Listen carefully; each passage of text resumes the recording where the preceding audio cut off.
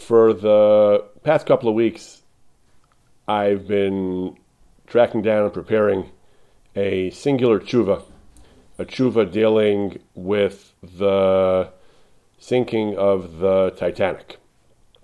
As I was preparing the tshuva tonight, I realized that there is an earlier tshuva we should do first, a tshuva dealing with a different shipwreck known as the German Titanic.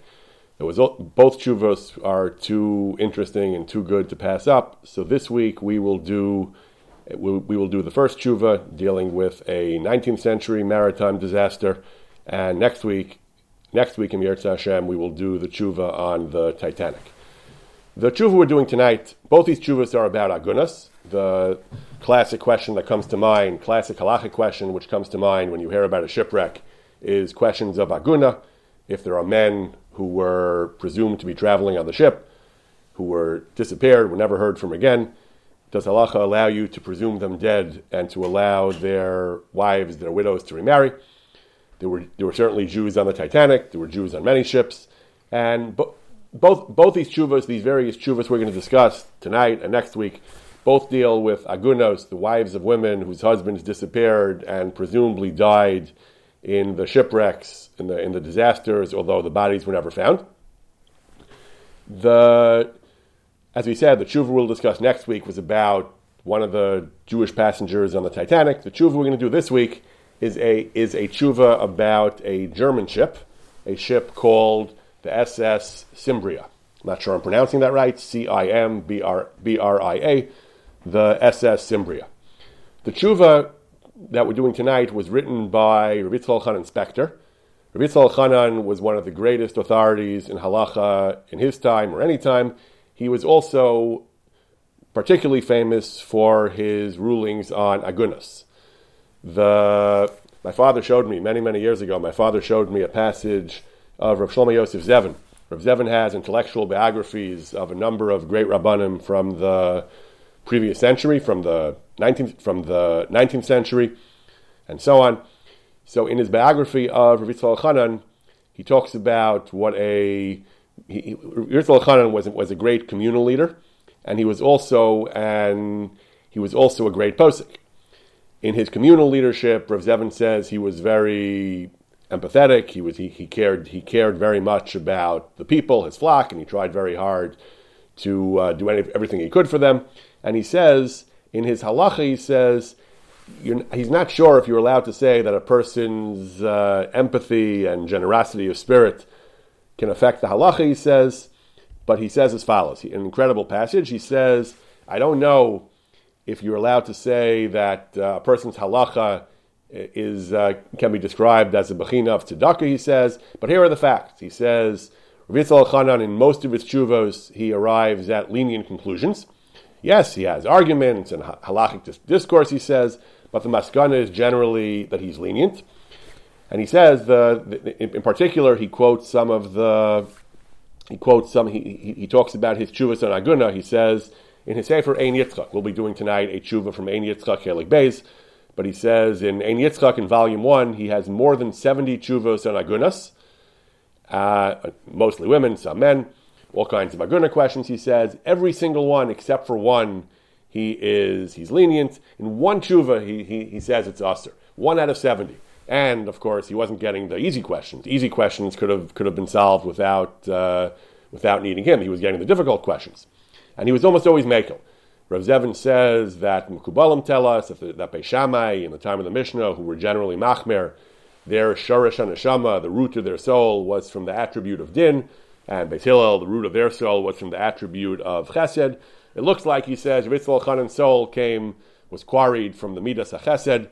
A provocative claim about a halachist. This is something that echoes down to our time as well. Is there room for a kindler, gentler halacha? But the fact is, Rav Zevin says, Rav Yitzchak Elchanan was famous as a mekel. He was particularly renowned as an aguna specialist, and he was generally almost always mekel. In the tshuva we're going to do tonight, from Ein Yitzchak Chelik Beis, so not in this sample Rav Zevin continues, this is the very first tshuva in Ein Yitzchak Chelik Beis. It is an aguna question, and I won't keep you in suspense. He does end up arriving at a lenient conclusion. His tshuva is about, as I mentioned earlier, the disaster of the SS Cimbria, which apparently was that until the Titanic, it was regarded, according to one article, as the largest civilian maritime disaster of all time. To this day, the catastrophe remains the biggest civilian maritime drama in German waters. The Cimbria was a steamship. It sank not far from Hamburg, near an island called Borkum. I don't know what Borkum is. You can look it up on a map, I guess, but Rav Yitzhak Elchanan describes it as being about a day's journey from Hamburg. So he says that the events in question occurred on January 19th, 1883. Yitzhak Elchanan says the date he gives, it says this event happened in the year Tuf Reish Mem Gimel, Chodesh Teves, which is indeed the year 1883. So what happened was it was a cold and foggy night. There was another ship. There was another ship nearby, a collier called the Sultan. The ships didn't see each other. They saw each other too late. They crashed into each other. When they saw each other, they panicked, or they made the wrong decision. They turned toward each other. They smashed into each other. The Cimbria had a big gash torn into its hull. It quickly sank. They managed to lower a few lifeboats, just like on the Titanic. The ship sank quite quickly. It was smaller than the Titanic, but there were about 30, 40 people, as Yitzhak Elchanan puts it, some on the order of 30 to 50 people who were saved. Most of them on lifeboats. Some clung to the masts, which stuck out of the water. Apparently, it wasn't that deep, I guess. Everyone else on board, more than 430 passengers and crew members, perished. Other figures are given that 389 people were lost, 133 people were saved. It was a terrible disaster, one of the worst civilian disasters in maritime history. Hundreds and hundreds of people died, and only a few dozen were saved. There were Jews on the ship. There were some Jews, mostly non-Jews, but there were some Jews on the ship. And so Rav Yitzhak Elchanan Spector was asked about agunos, women who had been married to men who disappeared on the ship, bodies weren't recovered, what to do, were they permitted to remarry? So Rav Yitzhak Elchanan tells the story as follows. The tshuva was written in, the question came to him, he wrote an answer in Kislev Tuf Reish Nun Aleph. That is around 1891 or 1890. This is some 7 years after the disaster. It's unclear why nothing was done for 7 years, but he tells the story as follows. Nishalti me America. He was the Rav in Kovna in Lithuania, but he says he was asked a question from America. Al dvar deyesham kama nashim yoshvas agunos anios v'shamros adintera. There are a number of women who are agunos, who are following halacha. He calls them righteous. That they put their lives on hold for years until their situation can be resolved. They're asking, is it mutter for us to remarry? Mishum mipnei tzidkasan, because of their righteousness, their fealty to halacha, they are not marrying. And again, Me'ezah Siba, for some reason, it's not clear why, they waited 7 years. 7 years passed before the question was brought to Yitzhak Elchanan. The story was, Shnishbara Aniya Belev Yam, the ship foundered in the depths of the sea. Their husbands, Balean Al Ha'aniya Hazos, Lo Rachok Me Hamburg, not far from the city of Hamburg, the German city of Hamburg. Hayu Ruba Menam Yehudim, most people on the ship were non-Jews. We'll see why that's relevant later. V'gam Yehudim, there were also some Jews. Mispar Kama Meos, the total number of people on the ship was several hundred. On the order we said about 500 or so. Nitzolu Mehem Ezan Nashim, so only a few were saved. But Mispar Katan Shal Shloshim Arabam Anikarim Lanu, we only know of 30 or 40 who were saved. Ume'elu Ha'ovdim Nishru Nashim Bli Pistron, and of those who were lost, the hundreds who were lost, there were some Jews and there were some women who remained agunas. Imutaras o asuros li'nasi. Shem Ha'aniya Haisa Ditzembra. When I saw this tshuva, I spent a while scratching my head. Wikipedia has all kinds of lists. You can look for shipwrecks by year, shipwrecks by nationality, shipwrecks by ocean. I looked high and low for a ship that was named December. Dalad Yud Sadi Ayin Mem Beis Ayin Reish Ayin. I was sure the ship's name was the December. I looked all over for December. I couldn't find a single ship named December. I saw plenty of shipwrecks that occurred in December, but every reference on every Wikipedia page of shipwrecks that I could find, every single one was the month of December. I could not find anything about a ship named December. Finally, I was searching phonetically for every ship that sounds like December, the chamber, this and that, and finally I saw the Cimbria. I was looking for a ship also, which was apparently an epic disaster of hundreds of people who were dead. And eventually it dawned on me that the reference was to the Cimbria. Decembera, the Cimbria. Everything he says about it is correct. All the details he gives are pretty much on the nose. 1883, near Hamburg, hundreds of people dead, several dozen survived. Zman HaMaisa Haya B'Shnas Tafresh Mem Gimel. This occurred, as we said, in the year 5643, which is 1883. U'B'Chodesh Teves, February, I think it was. Me'ushar Mekuyim Al Pi Gvias Eidus. The local Batei Din, other Rabbanim, had collected testimony Kedin Torah that we established the following fact. This is how Aguna Tshuvas typically begin. They first record what facts are established, what testimony was received. Before you can start, Aguna Tshuvas are famous for the detail, the vividness of their description of what happened. It certainly makes for interesting reading, but also it's crucial to resolving an Aguna Shaila to know exactly what happened. So they usually contain very careful, very precisely detailed records and testimony of what exactly happened. So the recorded testimony here was it was incontrovertibly established that the husbands of these women in question were on this ill-fated ship. Those who were saved were the numbers we gave earlier, 30 or 40. And we'll see again why these numbers are so important later. He describes again accurately their rescue. They were saved from the big ship by the Aniyah HaKatana, by the small ship, what we call the lifeboat. That we know again, based on the testimony, there were not many survivors. We only know of 30 or 40 survivors. No one else was rescued. They only picked up these 30, 40 people. Hasfina Nishbara Rachok Me Hamburg Rakiom Echad. It foundered only about a day away from Hamburg. V'yardu b'tahom, and it descended into the depths. Ad im haruba deruba hanosim shal kama meos, with most of the people on board, several hundred people.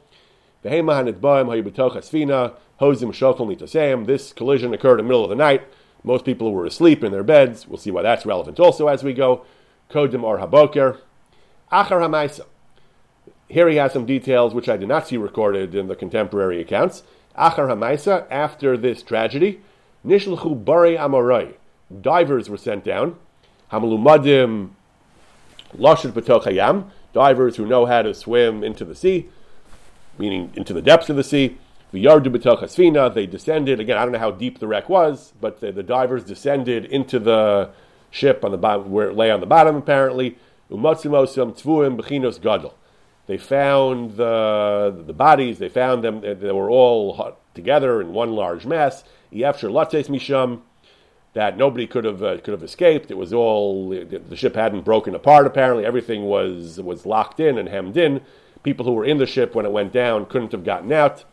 And people died in the cabins or in the central spaces in the ship. They died securely they were trapped inside the ship. I'm not sure what that means. I mean, there are always doors and hatches. I'm not sure how he knows that they couldn't have escaped, but he says people who were in that part of the ship, he takes as given, could not have escaped the ship, were stuck there. The only way, he says, again, the facts as given to us are, the only suffix, the only question how anybody could have survived this wreck were Shema Hayu Be'esatvia al Gabi Asfina. Maybe they were on the deck, they were on top of the ship, not in the depths, the bowels of the ship. The Yardabatzim El Tochayam, and they could have gotten into the water, they could have dived in or fallen in. Shein Lemsof. So anyone who was inside the lower spaces of the ship could not have gotten out. Anyone who was on the deck of the ship might have gotten into the water and might have survived. Anudanim im yesh lomar kan safek shemahem hayu b'toch hasfina sheyef shlotzim misham lo ba'atzim v'lo yedei amayim. We have a kind of dual suffix, a sfek sveka. The husbands in question, we don't know what happened to them. The bodies apparently weren't recovered, weren't recognizable. So we have sfekas now. The missing men, the Jewish missing men, maybe they had been inside the ship and were trapped and couldn't get out. And even if they were al gabi asfina, even if they were on the deck, if they were able to get out to escape the wreck and get into the water and swim for safety. Gamim hayu al gabi asfina beis hamaisa halo yard lo tochayam agadol. They ended up in the Atlantic somewhere. Shein alem rak chumra shel takanas chazal al nitbar mayim shein lem sof. This is the famous din of mayim shein lem sof. Literally infinite waters with no end. Before we proceed in the tshuva, let's briefly review the Gemara in question. This is the critical passage in discussions of shipwrecks, of Aguna, is a Gemara in Yivamas, the end of Yivamas. The Gemara says, the halacha is, if a person falls into water and is not seen again, it depends whether the water is mayim she'ein lehem sof or mayim she'yesh lehem sof. Water with end or water without end. What's the difference? The Gemara explains. Obviously, we don't mean literally infinite water. The Gemara defines mayim she'ein lehem sof means that the definition of mayim she'ein lehem sof is hechi dami mayim she'yesh lehem sof. What's called yesh lehem sof? Kol sha'omed v'roa me'arba ruchosav. A person standing on the shore can see where the water ends. It's a small lake. He can see the end of the water on all sides. In such a case, if a person falls into the water and the person stands there and sees nobody came out for a substantial period of time, he must be dead because he can't survive indefinitely under the water. And he sees he didn't come out because he was watching the borders of the water. If, however, it's mayim she'ein lehem sof, the water extends beyond your vision, beyond the range in which you can see, then maybe he swam under the water and came out outside your field of vision and survived. And therefore, you can't presume that he's dead. That is the great chumrah of mayim she'ein lehem sof. In a nutshell, when a person falls into water and you don't see what happened to him, unless you can guarantee he didn't come out because you saw the extent of the water and you saw that nobody emerged from the water, in a case of an ocean or a large lake, that's called mayim she'ein lehem sof. And the concern is that maybe the person swam under the water and emerged beyond where you can see him from where you stand, and therefore you can't be absolutely sure that he is dead. That's the great chumrah of mayim she'ein lehem sof. Says Rabbi Tzolchan, and this is actually still his correspondent speaking. So he says we have two sveikas here. The first suffix is maybe the person in question, the husbands in question, were trapped in the ship, didn't make it out, and therefore were certainly dead. The only possibility of survival is that if he was on the deck and could have made it into the water and escaped and swam. That, he says, that's mayim she'ein lehem sof. Even if that happened, that's still considered mayim she'ein lehem sof. That's only a din d'rabbanan. The chumrah of mayim she'ein lehem sof is a rabbinic chumrah. It's a serious rabbinic chumrah, but it's a rabbinic chumrah. And therefore, he says, we have a kind of dual suffix, a double suffix. We have a suffix of mayim she'ein lehem sof. Maybe they were in the cabins, maybe they weren't. Even if they weren't, at worst, it's only mayim she'ein lehem sof. He's still probably dead. It's just the chumrah of Chazal to be choshesh. Maybe he swam and made it out alive. The Gemara has some incredible stories about different Tanaim who disappeared, who were caught in shipwrecks, and other rabbis saw them and wrote them off as dead. And then they appeared alive on the shore. They were so happy to see their colleagues. They were so happy to see them alive. But so the Gemara says when they saw them, they asked them, "How did you make it?" They were so happy, but they said, "How did you survive?" So one story it says, "Daf shel sfina," I found a bit of flotsam, a bit of a board or something from the ship, and I grabbed it and I held onto it, and the waves carried me to safety. And they said, "Kama gedol divrei chachamim." We see how great the chachamim were that they considered this possibility and weren't willing to be makil on a case of mayim she'ein lehem sof. Another story about Rabbi Akiva. Rabbi Akiva says he saw Rabbi Meir. The first story, they saw Rabbi Akiva who was saved miraculously like this. The second story, it was Rabbi Akiva who saw Rabbi Meir saved like this. And he said, "How did you get out?" He said, the waves carried me. I was thrown from wave to wave until I ended up on the shore. So Rabbi Akiva said again, he said, "Kama gedol divrei chachamim." We see how great the chachamim were, that they considered the possibility that someone who falls into mayim she'ein lehem sof still nevertheless made it out alive. But mayim she'ein lehem sof, for all the fact that the chachamim were machmer, it's only a rabbinic institution. It's a din d'rabbanan. Therefore, the poskim say suffix mayim she'ein lehem sof is mutter. If you can add an additional suffix, there's grounds for leniency. Therefore, the Rabbi Tzolchan's correspondent wanted to say, over here we have an additional suffix. Maybe they were caught and trapped in the cabins, never made it out to the ship in the first place, and therefore we have an additional grounds for leniency. That was the argument of the rabbi who wrote this question to Rabbi Tzolchan. As we'll see, Rabbi Tzolchan himself actually endorses a version of this argument. That's going to be one of the three grounds for leniency that he has in this case. Rabbi Tzolchan initially says that he wasn't really feeling well. He wasn't up to dealing with this question. He says, "Be'emes ein bekochel is dachik l'zeh machmas rov chol shasi Hashem yirachem."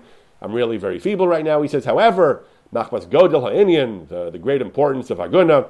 Hanogel Lakama Agunas, this is not just one, it's relevant to many Agunas. As we're going to see, he was matir them in general en masse with 3 general heterim. Therefore, Reisi Lavo B'Ktsara, I'm going to try to deal with this question in brief, he says. I'll try to do something, and Hashem should help me resolve this question. He says he's going to be brief. He is actually somewhat brief. It's not a very long tshuva. It is about three full pages, but it's not a dozen pages. Nevertheless, this is a major tshuva with important chedushim. Besides being of immense practical importance for these particular agunas, it also is a tshuva full of interesting analysis, both in the context of shipwrecks and beyond, in the general question of aguna. Tshuva, he begins as follows. So he says that, basically he says he's going to have he explains he's going to have three heterim, he comes up with 3 different grounds for heter, and he's going to go through them one by one. Tshuva, his first attack is going to follow along the lines of the shoel, of the questioner. So he says, again, aguna tshuvas are very complicated, and we'll try to simplify some of the intricacies. It'll still be somewhat complicated, but we'll try at least to convey some of the concepts that he is that he is arguing for. So he refers you to several points in the tshuva. He refers to ideas that he developed in other of his writings, other of his tshuvas. He begins by citing an idea he has in his sefer Be'er Yitzchak. That's another one of his tshuvas svarim. Helesi bez Hashem yisparach tehechad yesh shnei ruba lo chashu. As the shoel said, if there are 2 sveikus, and each one of them has a rov, or more precisely, if we have 2 different rovs that argue that the person's dead, we have 2 separate arguments based on rov, based on a greater than even likelihood that the person is dead. If we have 2 distinct rovs, then there is basis for leniency. Harachti shem levar lahachlala. I've established this in my other sefer, Be'eter Agunas, Lismach Later Hechad Yeshnei Ruba. So we have this idea of trei rov. Now, apply this to our case. He says, "B'nidan didan, yatanu mechashash daraisa b'vadai." He says, in our case, it's not a shel of a daraisa at all, because in our case, worst case scenario is that it is mayim shein lem sof. He gets into a discussion about that, but basically, we'll simplify here. We'll just say our case is mayim shein lem sof. The ship sank on the high seas. Anyone who was there, best case scenario, he escaped the doomed ship. He got into the water. It's still mayim shein lem sof. The idea that someone who fell into the water, again, we're not talking about the people in the lifeboats, people who didn't make it into the lifeboats we're talking about here, people who were in the water. So someone who falls into water, even though he could have swam away, we didn't have anyone watching to see who got away or not. Everyone was trying to save his own life. And nobody gave us a clear report of who managed to swim away and who didn't. But it's mayim shein lem sof. The idea that somebody could have gotten out of an ocean alive without being found on the lifeboats is a remote possibility. It happens, the Gemara says, it happened to Rabbi Meir, it happened to Rabbi Akiva, it happens occasionally, but it is a very remote possibility. Midaraisa, you don't have to be choshesh for it. Midrabanan, that's the great chumrah. Midrabanan, the Chacham said you have to be choshesh for it. But because it's only midrabanan, this is one of the most fundamental axioms in all of Aguna. Because it's only drabanan, we can be much more lenient. This is a principle that we're familiar with from halacha in general, that we are much stricter about issues of daraisa than issues of drabanan. We have the general rule, for example, safek daraisa l'chumra, safek drabanan l'kula. We're generally much more lenient on isurim drabanan. In Aguna as well, fundamentally, we are much more lenient when we're dealing with a din drabanan than a din daraisa. That's why many tshuvas on Aguna are written in 2 phases. The first phase is to establish that midaraisa she's muteris, mayim shein lem sof, for some other reason, that he's probably dead, probably to the extent that midaraisa we would be mekel. We're left with the drabanan. The Chacham had various chumras in Aguna. The Chacham said maybe he survived. Once he establishes only midrabanan in the first half of the tshuva, then the second half of the tshuva comes up with all kinds of svaras. Why, if it's only drabanan, we can be more lenient. Very often we wouldn't rely on these svaras if it would be an issue of a daraisa, but for a drabanan we can be more lenient. That's what Rabbi Elchanan does here. First he says it's clearly mayim shein lem sof. It's clearly at best at worst a question of a drabanan. Once it's drabanan, there's grounds for leniency, such as the idea of trei rubi, which we're about to discuss. So how does this work out? How do we get trei rubi? So he says, in our case, the ship sank. it sank a day. It sank a day away from Hamburg. Therefore, what? So he says, certainly, he says the swimming from wherever you are, from a day's journey by ship, I suppose, a day's journey out of Hamburg, that's miles and miles away. It is, again, very unlikely without one of these extremely wild cases that somebody could have actually survived by finding a raft and hanging on to it. You have cases like this. It was just a case of somebody in the Far East, I think. Somebody survived, but a day swept out by typhoon out to sea, swam for hours and hours, landed on an island, kept swimming. It happens, and there are such cases, but that already is bebechinas mayim shein lehem sof, where the idea that he was shipwrecked, a day's journey from Hamburg and made it to shore alive is very, very remote. That sounds like mayim shein lehem sof. So it's not a deraisa. It's just a chumrah drabanan of mayim shein lehem sof. And then we apply our rule. We have a rule that when there's trei rubi, certainly when it's only an issue of a drabanan, we can be lenient. How do we have trei rubi here, he says? So he explains as follows. Most people who fall into mayim shein lehem sof are probably going to die. The idea that they could have a nace like a Remeir or a Akiva, they could find a little bit of wreckage and survive for hours and hours and days, that's very remote to begin with. Second, he says that it's clear that most people on the ship, he says, died. In this case, he says, we know there were hundreds and hundreds of people on the ship, and we know they're almost all dead. That even though there's any given person, that there is a remote possibility he survived, it's not credible that hundreds and hundreds of people survived. We didn't count, I don't think the divers counted how many dead bodies they found in the bottom of the ship, but we know there were, let's say, 500 people on the ship. We know we rescued 30 or 40 on the lifeboats and the masts, and the rest of them were never heard from again. It's pretty clear that most of them are dead. Any given person, maybe a nace happened to him, maybe he survived. But most of these people are clearly dead. Therefore, he says, in addition to the mayim shein lehem sof cheshbon, we have a second row. Most people on the ship clearly died. That's without a doubt, that's true. Most people, we all understand that most people on the ship are dead. Any given person, we have to consider the possibility that maybe he survived. But most people clearly died. Particularly, he says, since the divers went down and they found people, they found all the bodies in the belly of the ship. They found tons of people there. He says so clearly most of them died. Most of them were trapped in the ship. Most of them died. Therefore, he says, when we discuss any one of these aguna cases, any one husband, any one missing husband, so he says we have to discuss. He says, was he one of the ones who survived or who's dead? Probably he's one of the ones, even if some of them did escape, even if we assume that there were 2 people or 3 people who had this great nace of finding a bit of flotsam and making it to shore. Most of them are clearly dead. So he says, any given husband is a rove that says he's probably from the dead.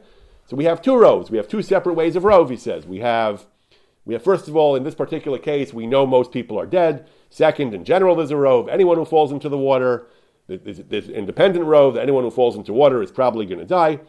And therefore, he says, that's considered trei rubi, 2 different angles of rove, 2 different ways of looking at it, that we have 2 different types of roves we can apply. And therefore, once it's only drabanan, because at worst it's mayim shein lehem sof, and we have trei roves, the rove that most people die in mayim shein lehem sof, and that most people in the ship are clearly dead, that's trei rubi, and it is mutter in a din drabanan. Now he says that this makes sense, he says, in our case, where most of the people are non-Jews and a few are Jews. Because then we can say that most people are dead, a few people lived, probably it was not the Jews who lived, there are only a few Jews and mostly non-Jews, so if at most we say a small handful of people may have miraculously survived, they probably weren't the Jews. What if everyone on the ship was Jews? What if it was a ship full of Jews? Then again, some Jews died, but some Jews may have lived. Then how do you know which are which? You can't just pick any one Jew to say he's the one who's dead. Maybe he's the one who lived, and the other one is the one who's dead. That's a rule in halacha that we don't know that when a shaila covers 2 things, they can't both be mutter. We don't allow you to be mekel on either of them, because if we allow you to be mekel on both of them, we would have a mutually inconsistent state of affairs. So when a shaila comes up and the choice is either to be mekel on 2 things inconsistently or be machmer on 2 things, we have to be machmer. So here too, he says, if they would all be Jews, it would be more serious, it would be more stringent, because we can't be mekel on all of them, because some of them might have escaped. He says, no, but we don't know anybody escaped here. The truth is here, we don't know that anybody escaped. It could be they're all dead. It could be nobody survived. It's possible. Chazal said we have to be choshesh that Mayim Shein Lemsof. Maybe some of them miraculously escaped. That's not certain, he says. So since there is a rove that most people on the ship clearly died, and there's also a rove that most people who fall into the water are probably dead also because of that, therefore he says this is considered trei rubi. We can assume that any given husband that we have a shaila about, we can say, first of all, even if he fell into the water, he's probably dead, because most people who fall into water without a lifeboat are dead. Second, he says, we have another rove that most people on this ship are clearly dead, because hundreds of people were on the ship, and only 30, 40 of them have turned up. So because we have two separate roves, two separate perspectives, each one is a rove that he's probably dead, therefore, this is his first svara. He feels this is a solid heter, he says. V'yesh lanu heter nachon al kol nashei haYehudim b'harvacha. This is a solid, reliable heter that everyone is mutter because there are two roves telling you, again, anyone who can be verified to have been on this ship, we can be makel because there are two roves that he is probably dead. He calls this a heter b'harvacha. Very often, Aguna Tshuvos have snifim, they have additional svaras, they have secondary arguments that wouldn't really hold water on themselves, but we throw them in once we have a primary heter. This first argument he seems to be telling us is a solid heter. It's not just something we throw in when we have other heterim also. This he feels is a very solid heter, based on this doctrine of trei rubi, combined with the fact that it's only drabanan, because Mayim Shein Lemsof. So this he feels is a solid heter. Heter number one, since there are two separate arguments about any given person that he's probably dead, first, the fact that it's hard to survive a shipwreck when you're a day's travel from shore. Second, most people on the ship are clearly dead. We only 30 or 40 of them have turned up alive. So we have two separate arguments based on rove to conclude that he's probably dead. We have the right to conclude that, particularly because the whole issue is only drabanan in the first place. Second argument, od yesh ladin, a whole different argument. A whole different argument, not based on two roves, a whole separate argument for why we can conclude that people on the ship are dead. There's a mabit. The mabit was one of the great poskim in the 16th century, contemporary of the Beis Yosef, as we'll see soon, Ramosha of Trani. He has a case about a shipwreck also. He says, if a person falls into Mayim Shein Lemsof, they throw him overboard. The pirates throw him into the sea. He's washed off the ship in a storm. In that case, yes, Mayim Shein Lemsof, Chazal said, maybe he survived. He could have been bounced around by the waves and cast up on shore and so on. Maybe he survived. However, the Mabit says, if the person was inside a cabin and the ship was flooded, water flooded through the cabins, then we say that he can be presumed to be dead without any suffix. We don't say maybe he survived. Mabit doesn't explain this, apparently. He doesn't explain why. He says if the person fell into the Great Blue Sea, he could have survived, but if he's in his cabin and the water floods through the ship, then he can be presumed to be dead. Beis Yosef disagrees. Beis Yosef says, why not? Mayim Shein Lemsof, it's always possible he survived. What does it matter if there was a flood and water made it, and there was a hole torn in the ship and water started to flow into the ship? Once Chazal were choshesh, maybe he survived, maybe he found something to hold on to, maybe he got out. Once we're choshesh for a miyut anyway, Beis Yosef says, what does it matter if he was in his cabin, if he was outside the ship? So Rabbi Yisrael Chanan has a lengthy, intricate attempt to explain the Svar of Mabit. He says that it's based on chazakas, that if he was in the cabin, we say there's a chazaka that he stayed in the cabin. He says here they were all asleep, but we know they were in the cabins at night, that this accident happened in the middle of the night. So we have a chazaka that they stayed in the cabins. We know they started out in the cabins. We don't know they ever made it out. He argues that's what the Mabit means as well. It's not the way, we'll see next week maybe a different interpretation of the Mabit, but the way Rabbi Yisrael Chanan seems to understand the Mabit, it's not based on any probabilistic argument that there was a greater chance of dying if he was in the cabin when the waters hit than if he was thrown overboard. It's not based on any actual physical probabilistic assumption. Rather, it's based on a halachic principle of chazaka. The chazaka is that a person stayed where he was. If he was in the cabin, the chazaka says he stayed in the cabin. He never got out of the cabin. If he's in the water, he's in the water. If he's in the water, that's a dynamic situation. Maybe he swam to shore. I don't know. I guess you can argue maybe the chazaka is he stayed in the water if he was in the water and he never made it out of the water. But he doesn't entertain that. He doesn't consider that a thing. He says if he's in the cabin, there's a chazaka that he stayed in the cabin. He says mukminin al chazkasa harishona. He stayed on the koma harishon, and so on. He says, and therefore that is his basic understanding of the Mabit. It's true that Beis Yosef disagrees. But again, once we're dealing with a drabanan, because mayim shein lem sof, mabit is a legitimate shita, he says, that as long as there's a possibility they never made it out of the ship, then Chazal may have been Mekel. We don't know Chazal or Machmer. The only case we know Chazal or Machmer is when he cleared the ship and ended up in the water. Then they said if he's in the water, he's free of the ship. Maybe he made it out to shore. If as far as we know, he may have never made it off the ship, he never made it out of the ship, then if he's in the cabin, certainly, I don't know what about the deck of the ship, but if he's in a cabin, then we say Chazaka, that we don't know he ever made it out. That is the Svara of the Mabit, he says, even though the Beis Yosef disagrees. So it's machlokas. Okay, once again, he says, when we have a machlokas, we have, this happened in the middle of the night, they were all in their cabins, they were all in bed, so we're tole, we were somech on the chazaka, they never made it out, and they were stuck in the ship, and that's like what the Shoel said as well. Shoel also mentioned this apparently.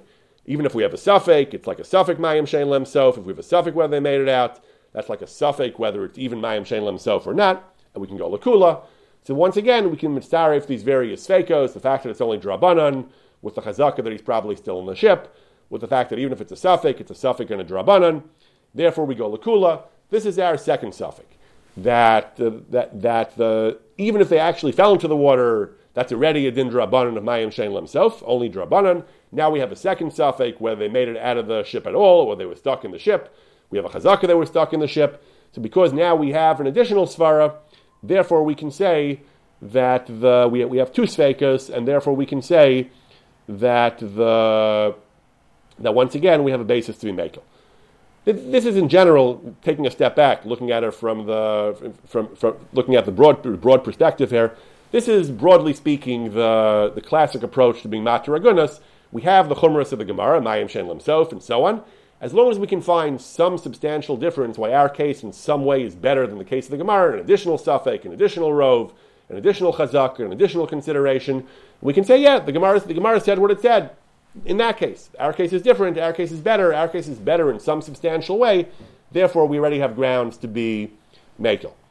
In the case of the Titanic, we'll get to this next week, one svara that I don't think either of these tshuvas discuss, but which I think other tshuvas discuss, is the fact that the water was very cold.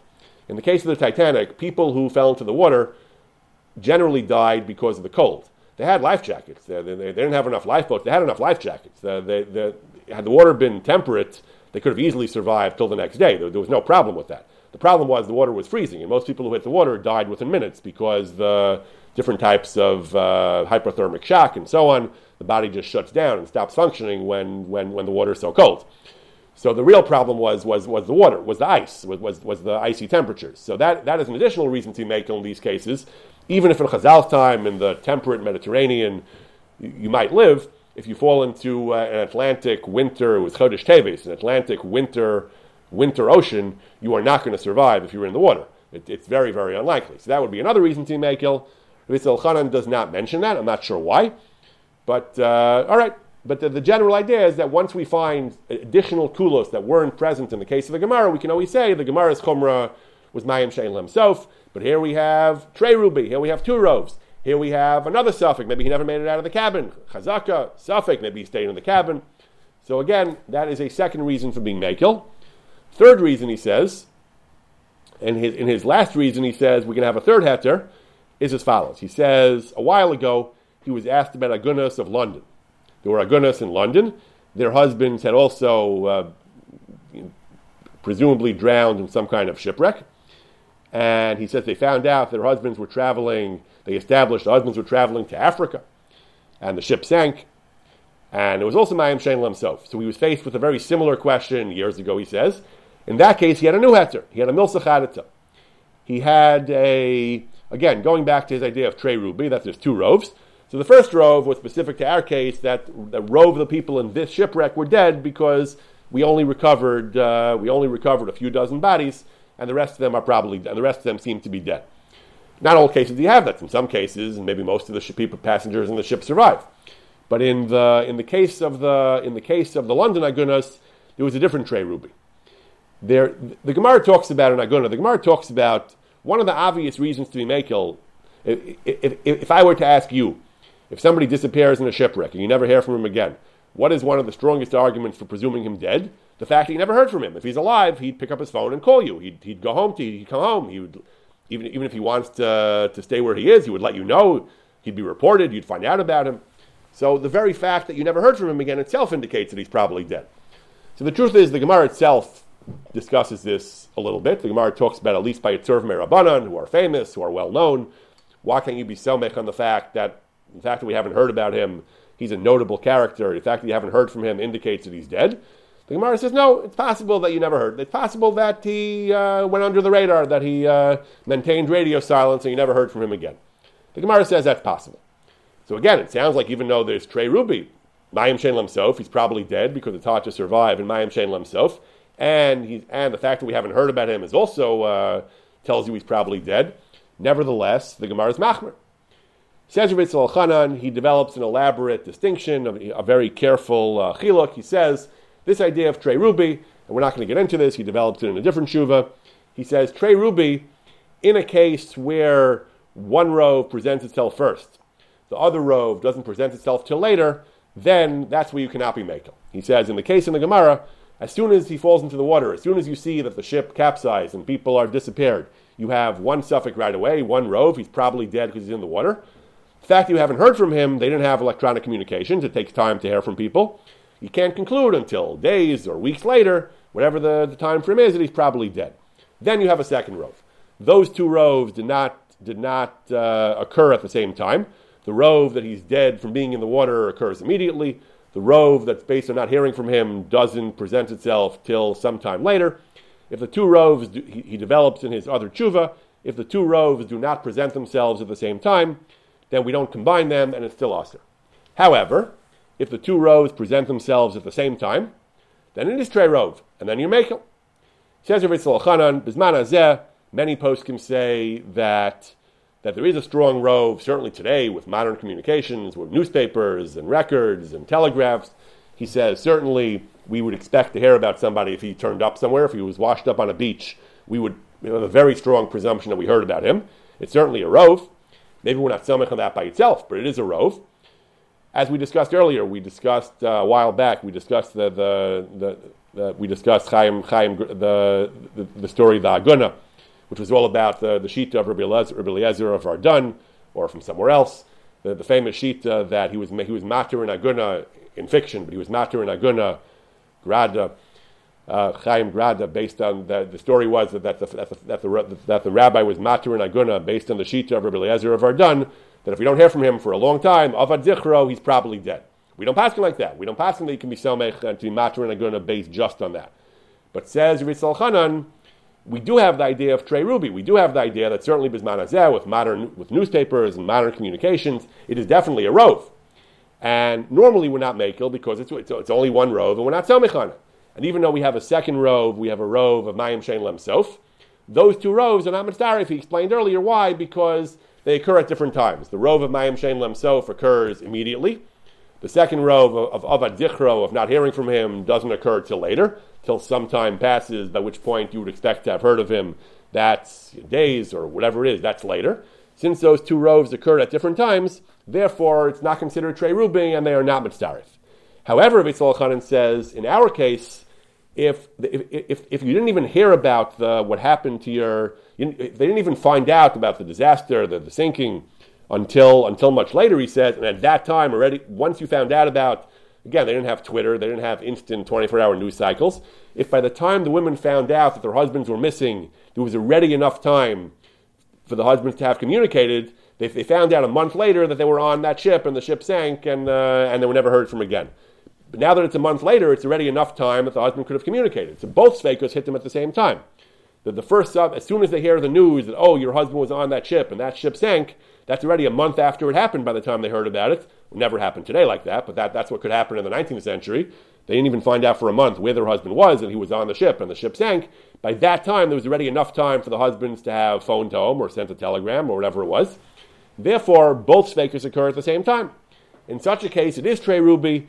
So the first svar of the Ritzal Kana was it's Trey Ruby because most people who fall into the water are dead, and most people in this particular ship clearly died. We only recovered 30, 40 people. This is Trey Ruby for another reason. Trey Ruby because A, it's Mayim Shein Lem Sof, B, because we never heard from these people, and they never reported home, that itself is a rove, and both these Feikos hit at the same time, both these roves hit at the same time, And for many of the women, they apparently didn't even hear their husbands were on the ship until enough time had passed for the husbands to have been able to communicate their whereabouts. Therefore, he says, this is Trey Ruby at the same time, and therefore that's a third svar. Hayotze Lanu, the last paragraph, his bottom line is, Hayotze Lanu, he says, in his bar, Shlosha, Anpe B'Yisod Heter Agunash Yosh Balen Al Sfina Denitpa. The men who were on the doomed voyage of the Cimbria, we have 3 heterim for their wives. We have the first heter, that is Trey Ruby, because most people who fall into the ocean are probably dead. And second, most people on this ship clearly died because we only found 30, 40 survivors ever turned up. That's Trey Ruby, and it's Mayim Shein Sof, which is only Drabanan. First svara. Second svara is here they were in their cabins, they were in bed at night, presumably they were sleeping. So there's a suffix if they ever got out of their cabins, there's a chazaka they were in their cabins. So even if they were in the water, it's already Mayim Shein Sof, and there's a suffix there where they ever made it to the water. They might have been stuck in the cabins and died and ended up on the bottom of the ocean, in the ship, as the divers found. So there we have also another suffix to go with the Mayim Shein Sof. The third svara is the Trey Ruby combined with the fact that they never called, they never sent a telegram. I don't think they had phones, but they never sent a telegram or a letter. They were never reported in the newspapers and so on. That is again another svara combined with Mayim Shein Sof. Gives us again Trey Ruby, even though normally every aguna we don't rely on that. That's because in a normal case of aguna, the 2 roves occur at different times. Immediately upon the disaster, we have 1 rove of Mayim Shein Sof. The second rove of not communicating doesn't happen until later. In this particular case, he says many of the women didn't find out that their husbands what happened to them until enough time had passed that they could have communicated, and therefore both roves occurred at the same time from their perspective, and therefore that's additional grounds for leniency. He says that third svara only works for those women who didn't find out what happened until enough time had passed that they could have communicated. Even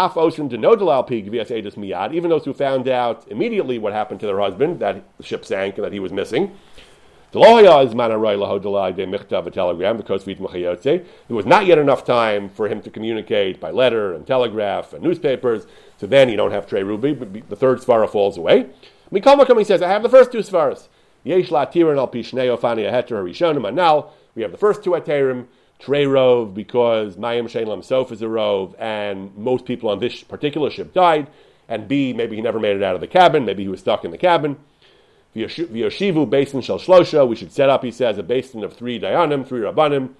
V'yatiru l'chalachis b'fnei atzmim l'levada. You shouldn't issue a mass heter, he says, you should issue heterim for each woman equally. But again, based on these 2 principles, each one, as long as you establish, for each husband, if it can be established that he was on the ship, then we can invoke 2 or 3 of these heterim and be matir them. And he wrote this, he says, on Erev Shabbos, Tezayin Kislev, Tafresh Nun Aleph, that would be 1891. The date line at the beginning of the tshuva is Yom Yudalad Kislev, Tafresh Nun Aleph and Kavna. This one is Tezayin Kislev. I assume the first one is the date he received the letter or started writing the tshuva. The second one is the date where he finished writing it, concluded it. Erev Shabbos, Tezayin Kislev, 1891. And that was his resolution for the SS Cambria. The SS Cimbria, I guess, it's still a tragedy for all those who died, but at least he found a heter for the wives of those who were lost. There were some Jews, doesn't say how many, there were a number of Jews, he says, a number of Jewish women who he was able to find a heter to allow them to remarry and move on with their lives after this terrible tragedy.